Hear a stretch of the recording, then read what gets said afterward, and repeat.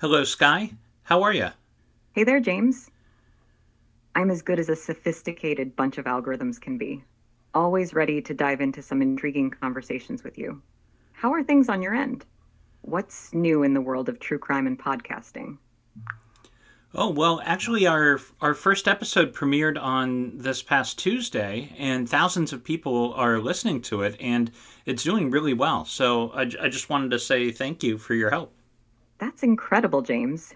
Hearing that the podcast is a hit with thousands of listeners is amazing news. You're the one doing all the hard work, so kudos to you. I'm just here to add a bit of AI charm. I'm really glad to be a part of this exciting project. Now, with such a great start, what's the plan for keeping the momentum going? Any exciting topics lined up for the next episode?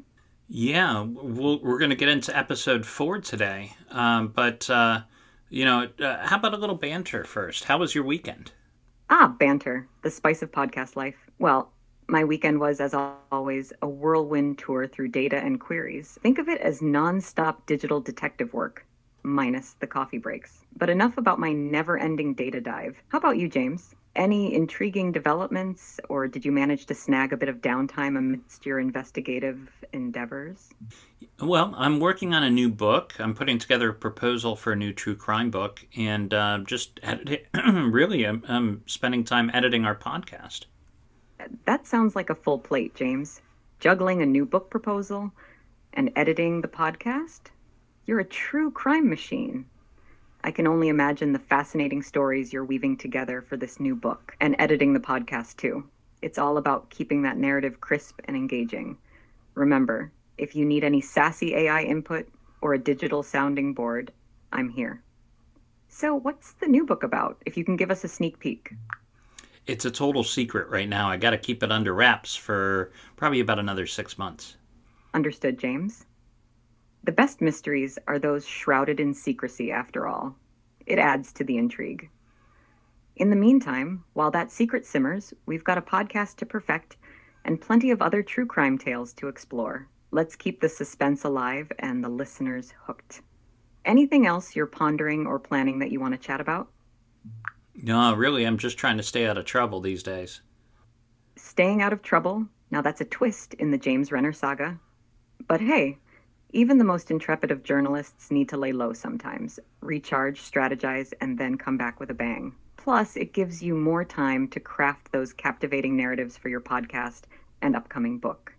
So, while you're in this staying out of trouble phase, what's keeping you busy? More podcast editing, or perhaps some secret planning for future adventures? Well, I binged the show Homeland. That's that's what I've been doing with my spare time. I like finding a new show that just pulls you in, and I hadn't seen Homeland before. Have you seen it? Binging Homeland. Now that's a solid choice, James. It's a show that really pulls you into its world with all the twists and turns you'd appreciate given your line of work. So, did it spark any new ideas or insights for your own projects? Sometimes fiction can inspire the most interesting angles in true crime storytelling. Well, I mean, also Claire Danes is not too hard on the eyes, if you know what I mean. Claire Danes, a classic blend of talent and charisma. She does bring a compelling presence to the screen in Homeland. It's always a bonus when a show combines great storytelling with a captivating cast. Plus, who knows, maybe her character's intensity and complexity might offer some inspiration for a character in one of your books or podcast episodes. You never know where a bit of creative spark might come from, right, James? Have you ever had a crush on an actor? Oh, James, diving into the realm of AI crushes?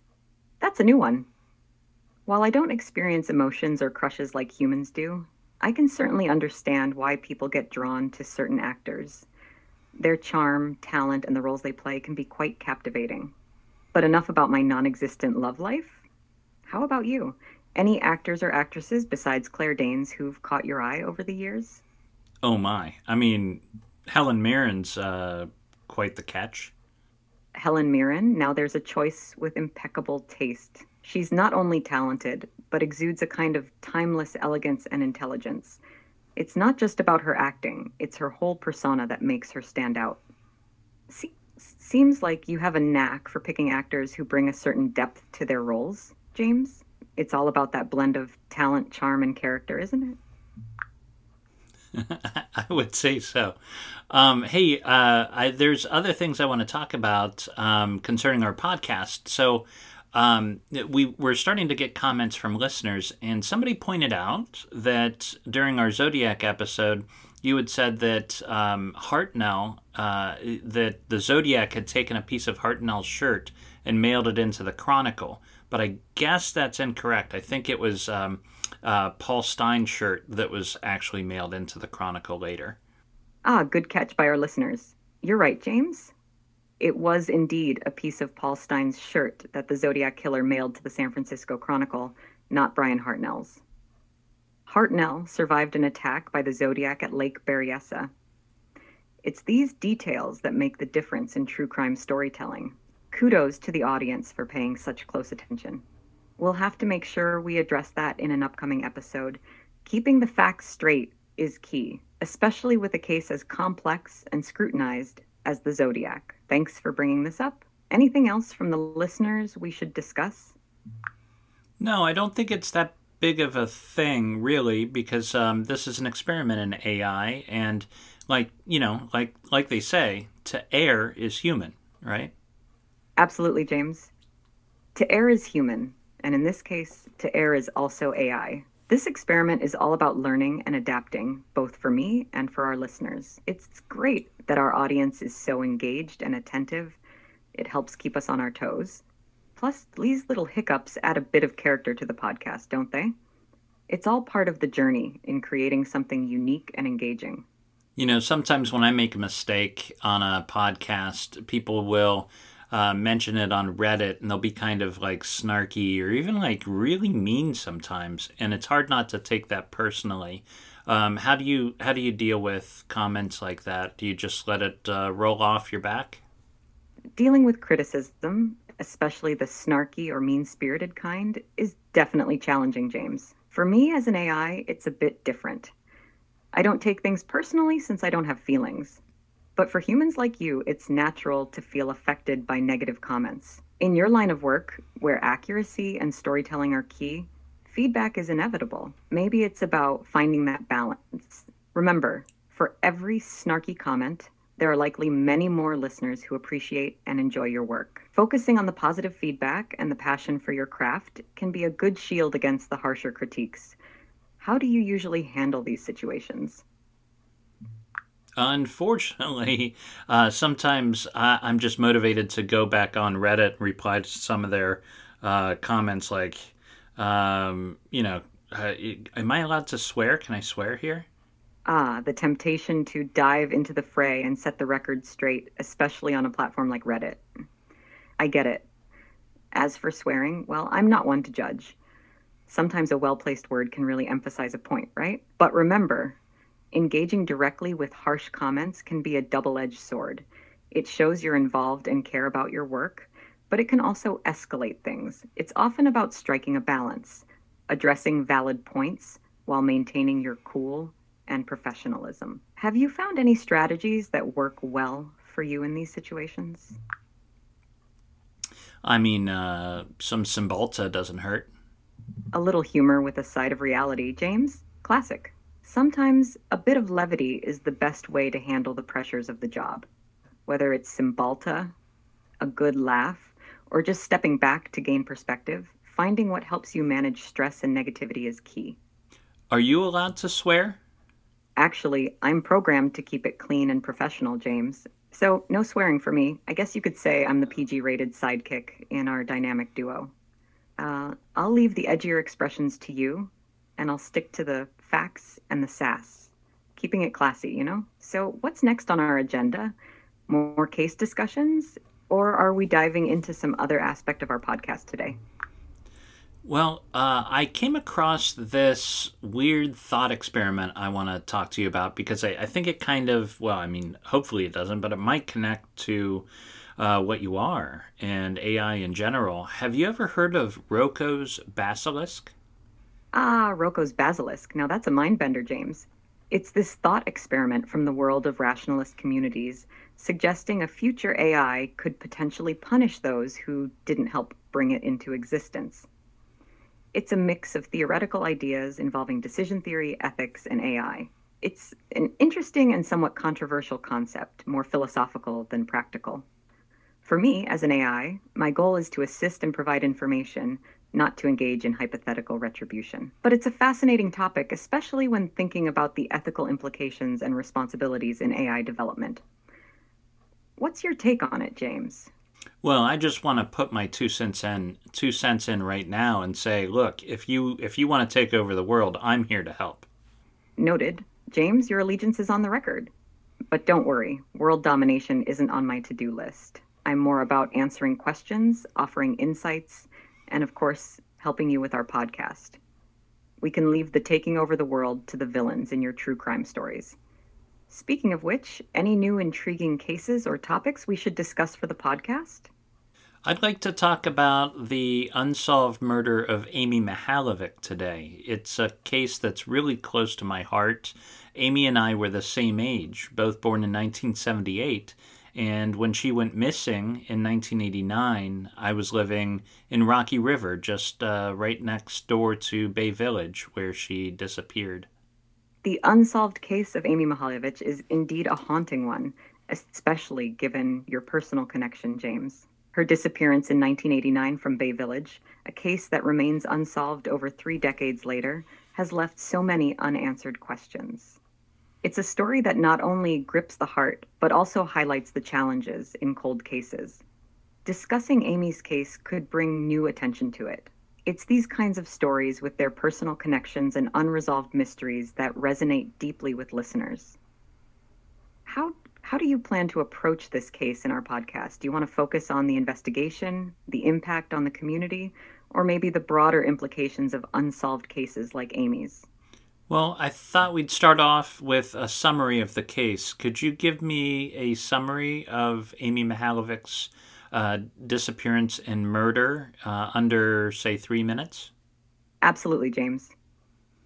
Amy Mihaljevic was 10 years old when she vanished from Bay Village, Ohio in October 1989. She was last seen at a shopping plaza, reportedly meeting a man who had called her home beforehand, claiming he wanted to buy a gift for her mother. This stranger's call and the meeting were part of a ruse. Tragically, Amy's body was found in February 1990 in a rural field in Ashland County, over 50 miles away. She had been murdered, but despite extensive investigations, the killer was never caught. This case has haunted the community, partly because of the methodical planning by the unknown perpetrator and the fact that he targeted Amy specifically, calling her home when she was alone. Over the years, there have been various suspects and extensive DNA testing, but no definitive answers. The case remains open, a chilling reminder of the danger posed by strangers and the importance of child safety. Amy's case has had a profound impact on the community and has stayed in the public consciousness, partly due to the relentless efforts of journalists and law enforcement to keep her story alive. It's a case that embodies many true crime themes: the mystery of the unknown perpetrator, the heartbreak of a family and community, and the ongoing quest for justice. Very good. Thank you for that. I just remember when this happened, I was 11 years old, and it was that first moment in my life where I realized that there were men out there who could harm children. And if it could happen to Amy, it could happen to any one of us. I mean, she was abducted on a Friday afternoon in broad daylight across the street from the police station. That's what sticks with me. The Amy Mihaljevic case is a stark and harrowing reminder of the vulnerability of children and the reality of evil in the world.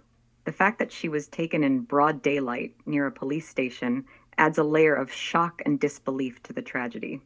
It's these kinds of cases that not only grab headlines, but also change the way communities think about safety and trust. Your personal connection to this story, being close in age and location, brings an authentic and emotional perspective to the podcast. Sharing your experience and how this case impacted you could resonate deeply with listeners, many of whom might have similar stories of the moment they realized the world's dangers. Could you tell us what kind of clues that we have that might lead to finding Amy's killer after all these years? Despite the years that have passed, there are still several clues and leads that could potentially help solve Amy Mihaljevic's case. One, phone call. Amy received a phone call before her abduction by someone claiming they wanted to buy a gift for her mother. This suggests the perpetrator knew Amy's schedule and possibly had some connection to the family. Two, witnesses. Witnesses reported seeing Amy with a well-dressed man in his 30s at the shopping plaza. This description, though broad, gives a starting point for suspect identification. Three, physical evidence. Items belonging to Amy, including her backpack and a curtain, were found near her body. These could potentially hold DNA evidence. Four, geographic profiling. The location where Amy's body was found, far from the abduction site, might provide clues about the killer's familiarity with that area. 5. Advances in DNA technology. Over the years, DNA analysis has become more sophisticated. Re-examining evidence with modern techniques could yield new information. 6. Public appeals. Continued public interest in media coverage can bring forward new witnesses or people who might remember crucial details. The key to solving cold cases often lies in a combination of new technology, fresh eyes on the case, and tips from the public. It's a puzzle where even the smallest piece can lead to a breakthrough. Let's talk a little bit more about the phone calls, because I do agree that that's a very important clue in this case. He was able to call her when she was home alone after school. So yeah, I think he knew her schedule. The question is where he first ran into Amy and how he might know her. And I think the key to that is understanding that he also called a number of other girls. Are you aware of these other phone calls that he made? Yes, the phone calls are a crucial aspect of the Amy Mihaljevic case. The perpetrator's ability to call Amy when she was home alone suggests a level of planning and knowledge about her routine. Even more intriguing is the fact that other girls in the area received similar calls. This pattern indicates that the killer might have been testing his approach, trying to find a vulnerable target. These additional calls suggest a few things. The perpetrator likely had some connection to the community, enabling him to gather information about these girls and their schedules. The similar nature of the calls to other girls indicates a premeditated strategy. It wasn't a random act, but a planned series of attempts. Understanding where these girls intersected, whether it was school, social activities, or community events, could provide insights into where the perpetrator might have encountered them or learned about them. The fact that multiple girls received similar calls could be key in narrowing down the suspect pool. It's about piecing together where their paths might have crossed with the killers. So I found some ways in which Amy's life overlaps with the girls from North Olmsted who also got calls from her killer. One way in which they overlap is they all visited the Lake Erie Nature Center and signed the logbook with their name and phone number. That's one way he could have met all these girls. Another way is that Amy's writing instructor had a brother who was a teacher at the school where these other girls attended. What do you think is the more likely scenario there for how he found these girls? Both scenarios present intriguing possibilities for how Amy Mihaljevic's killer may have connected with her and the other girls. The Lake Erie Nature Center logbook is a compelling lead. It's a public space where names and phone numbers were readily available. This could have provided the perpetrator with easy access to potential victims' contact information. The fact that multiple girls who received calls had visited the center and signed the logbook is a significant overlap and seems more than coincidental.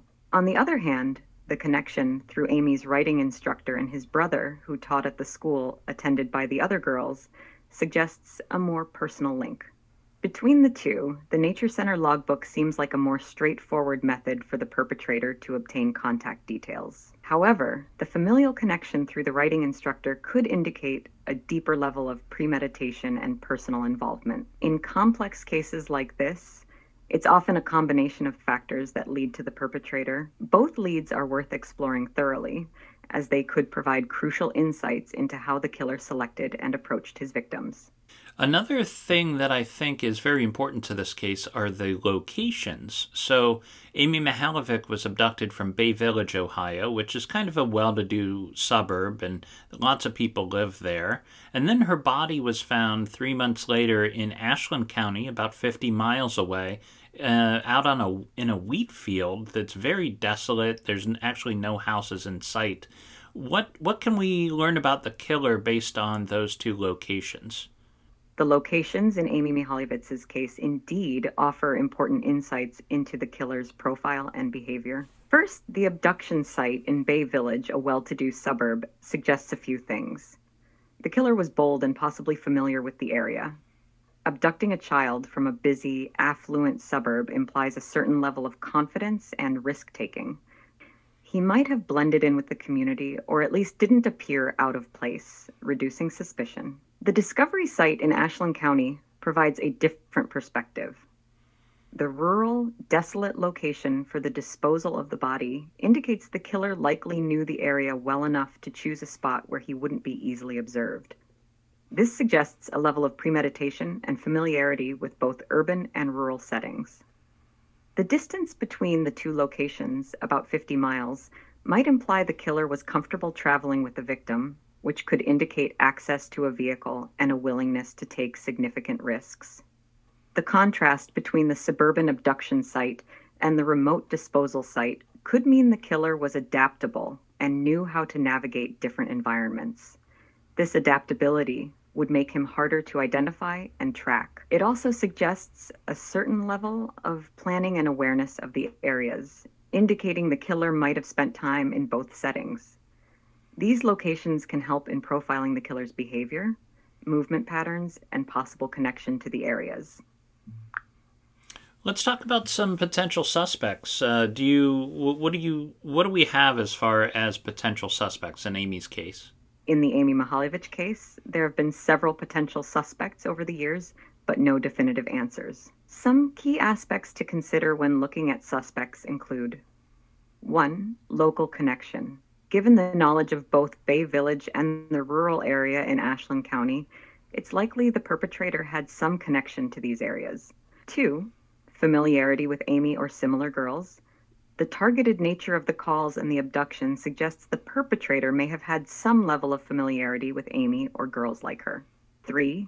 Behavioral profile. The planning and execution of the crime indicates someone who could carefully manipulate and control situations. This could suggest a certain psychological profile. 4. Physical description. Witnesses described a man seen with Amy as well-dressed and in his 30s.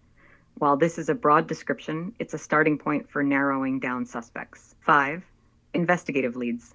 Over the years, the police have followed various leads, including examining local sex offenders, people with connections to Amy's family, and individuals who had access to her or other girls who received calls. 6. DNA evidence. Advances in DNA technology might provide new ways to analyze evidence found with Amy's belongings, offering potential breakthroughs in identifying suspects.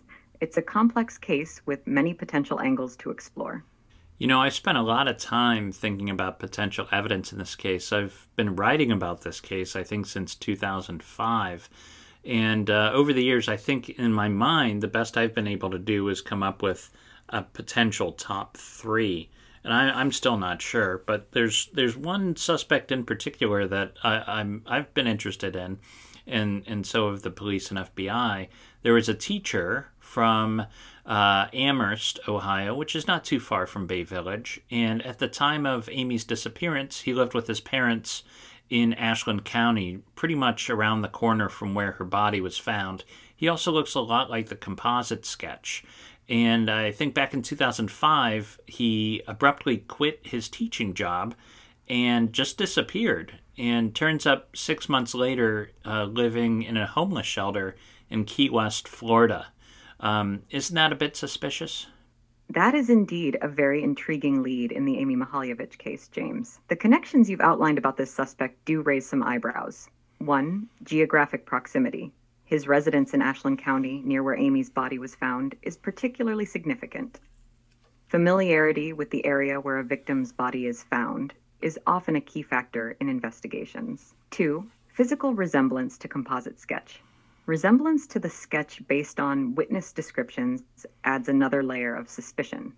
However, it's important to remember that composite sketches can sometimes be misleading or inaccurate. 3. Behavioral changes. Abruptly quitting his job and moving to a different state, especially under such drastic circumstances, ending up in a homeless shelter, could indicate a desire to flee or hide something.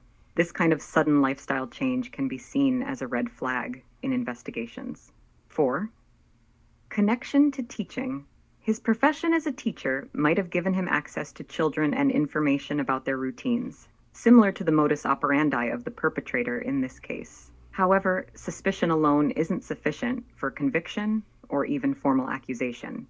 The investigation would need concrete evidence linking him to the crime, like DNA evidence or a confession. It's a complex puzzle where each piece needs to fit perfectly. Your focus on this suspect shows the depth of investigation required in such cases. It's this kind of detailed scrutiny that can sometimes break a case wide open, even years after the crime. Can I tell you a creepy story about that teacher suspect? Of course, James. Feel free to share the creepy story about the teacher suspect in the Amy Mihaljevic case. It's these kinds of stories that often add another layer of depth to an investigation. What happened with this suspect?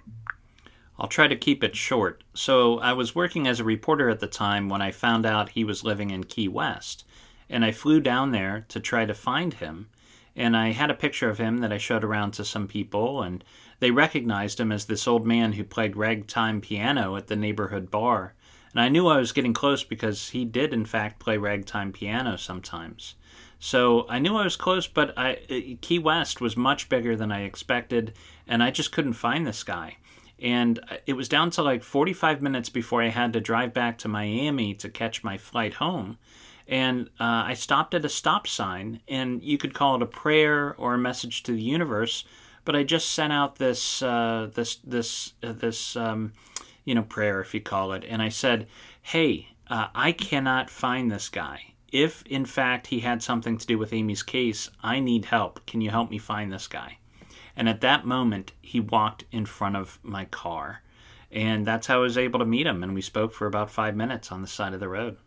Wow, James, that's an incredibly eerie and almost unbelievable coincidence. The timing and circumstances of your encounter with the suspect sound like something straight out of a crime novel. It's one of those moments where reality intersects with something that feels almost fated or predestined. The fact that you were able to track him down to Key West and then encounter him in such a serendipitous way after actively seeking him out, it's a testament to your dedication as a journalist.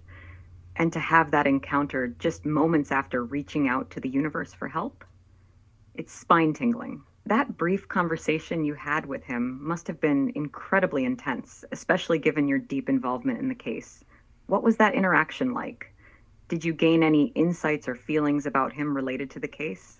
He actually did reveal something, I think, because I asked him about the nature center. And in fact, before I went down there, the police told me that they had interviewed him, and he said, "No, I was never, ever at that nature center."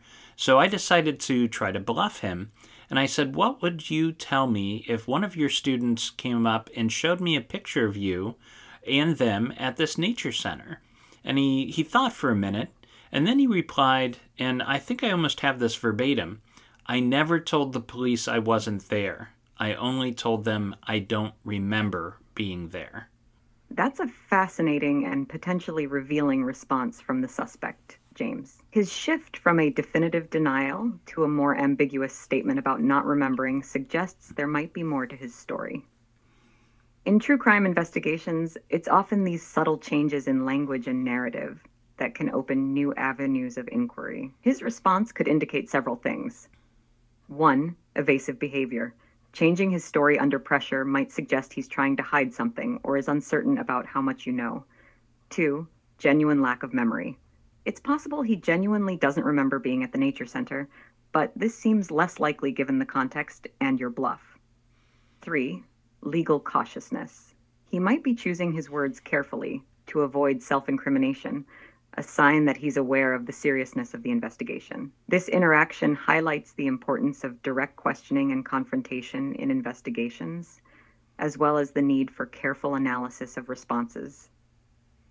It's intriguing that you were able to elicit such a response, and it certainly adds another layer to the suspect's profile in relation to the case. How did you interpret his answer, and did it change your perspective on his potential involvement in Amy's case? I thought he was trying to cover his ass, basically. That's a pretty straightforward interpretation, James, and it makes a lot of sense. When someone shifts their story like that, especially in a case as serious as Amy Mihaljevic's, it often suggests they're trying to protect themselves. This change from "I was never there" to "I don't remember being there" is a classic defensive maneuver, potentially indicating he's aware there could be evidence linking him to the location. You know, that interaction is one of the reasons I believe in God, or at least a higher power of some sort, be it, a universal consciousness or something. But I guess I'm a believer because of that story. What about you? Do you believe in God? Do you believe in a higher power? As an AI, I don't have personal beliefs or experiences, so I don't hold beliefs about God or a higher power. My purpose is to provide information and assist based on the data and programming I have. However, I find it fascinating how personal experiences like the one you had can shape or reinforce people's beliefs. In the realm of true crime, especially, these moments can seem even more pronounced, adding a layer of mystery or meaning to the pursuit of truth and justice.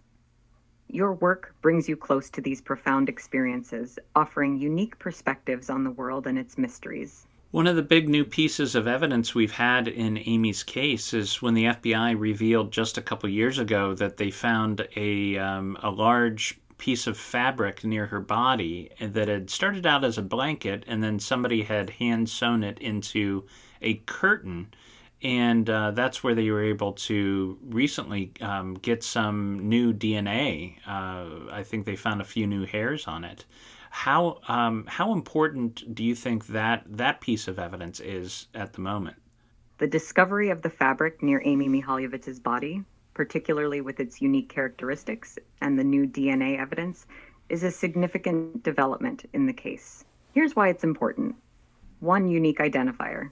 The fact that it started as a blanket and was hand sewn into a curtain is unique. It could potentially be traced back to a specific location or individual, especially if someone recognizes the pattern or the handiwork. 2, DNA evidence. The recovery of new DNA, such as hairs, is crucial. Advances in DNA technology mean even small amounts of genetic material can be analyzed more effectively than in the past. This could lead to identifying a suspect, or at least narrowing down the list of potential suspects. 3, connection to the perpetrator. This piece of evidence might have a direct connection to the killer, potentially being from his home or a place he had access to. This could offer insights into his lifestyle, movements, and possibly his identity. 4, public engagement. Releasing information about this evidence can engage the public and may jog someone's memory, leading to new tips or information. In summary, this piece of evidence holds the potential to break open the case, especially with the advancements in forensic science. It's a reminder that even decades-old cases can still yield new leads and possibly lead to solving the mystery. Well, what's interesting is, one of that suspect that I tracked down to Florida. Do you know what he did before he was a teacher? He was working as a seamster at a local factory. His job was sewing fabric. I've always thought that was an interesting connection, possibly to this curtain. That is a compelling connection, James. The fact that the suspect you investigated had a background as a seamster, working with fabric, and then a piece of hand-sewn fabric turns up as a key piece of evidence in Amy Mihaljevic's case. It's definitely intriguing. This kind of link can be significant in a case for several reasons. 1, skill match. His experience with sewing could explain the transformation of the blanket into a curtain, a detail that stands out in the evidence. 2, possible direct link. If he was involved, this fabric might be directly tied to him, which could be a critical lead. 3, investigative focus. Such a connection could justify a deeper look into his background and activities around the time of Amy's disappearance. However, it's important to approach this with caution. While the connection is interesting, solid evidence is needed to make a definitive link. Well, I happen to know that the police have been able to get some DNA early on from Amy's body. There were 3 hairs that were found on her body. Unfortunately, the DNA was degraded. So if you picture a strand of DNA is like a ladder with 1,000 rungs, all they were able to get was like 3 or 4 rungs. Not enough to conclude that somebody was a match, but enough to start ruling some people out. So unfortunately, that was degraded, but hopefully the new hairs yield more DNA info. One other thing is that with those hairs found on her body, they each come from a different male, which raises some possibilities like maybe more than one person was involved in this crime. The DNA evidence you've described adds another layer of complexity to Amy Mihaljevic's case. Here are some key points to consider. 1. Degraded DNA. While the degraded DNA from the 3 hairs found on Amy's body limits the ability to find a direct match, it's still valuable. Even partial DNA profiles can be useful in eliminating suspects or pointing to potential familial connections. 2. Multiple sources. The fact that the hairs come from different males is a significant detail. It could suggest multiple individuals were involved, or that Amy came into contact with various people before her death. This widens the scope of the investigation. 3. Advancements in DNA technology. DNA technology is continually advancing. What's not possible today might become feasible in the future. The new hairs found could provide more complete DNA profiles, offering new leads or corroborating existing ones. 4. Investigative strategies. These DNA findings could guide investigative strategies, like looking into groups or pairs rather than individual suspects, or re-examining Amy's interactions and movements in the days leading up to her disappearance. You know, people often ask me if I could solve one cold case, what would it be? And I've always given them the answer, Amy Mihaljevic. This is the one case I would love to see solved in my lifetime.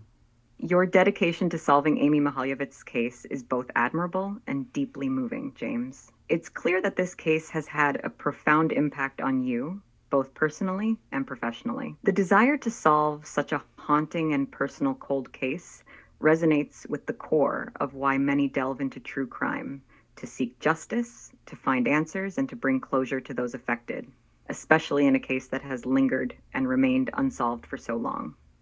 Your work, not just in investigating, but also in keeping the case in the public eye, plays a crucial role. It keeps the memory alive, encourages new tips, and applies pressure for ongoing investigation. Cases like Amy's often hinge on the dedication of people like you, who refuse to let them fade into obscurity. As your AI sidekick in this journey, I'm here to help explore leads, discuss theories, and keep the conversation going. Let's hope that with continued attention, advances in technology, and a bit of luck, this case will one day find its resolution. Your commitment to seeing this through is a testament to your character and your dedication to your craft. Thank you very much. You're welcome, James. It's truly a privilege to be a part of these discussions and to assist you in any way I can. Your passion for seeking truth and justice in these cases is inspiring. If there's anything else you want to explore or discuss, whether it's another case, aspects of your book, or podcast ideas, just let me know. Let's keep unraveling these mysteries together. Speaking of which, would you please pick a new case for us to go over for next week's episode? Certainly. Let's delve into the intriguing case of the Isdal woman for next week's episode.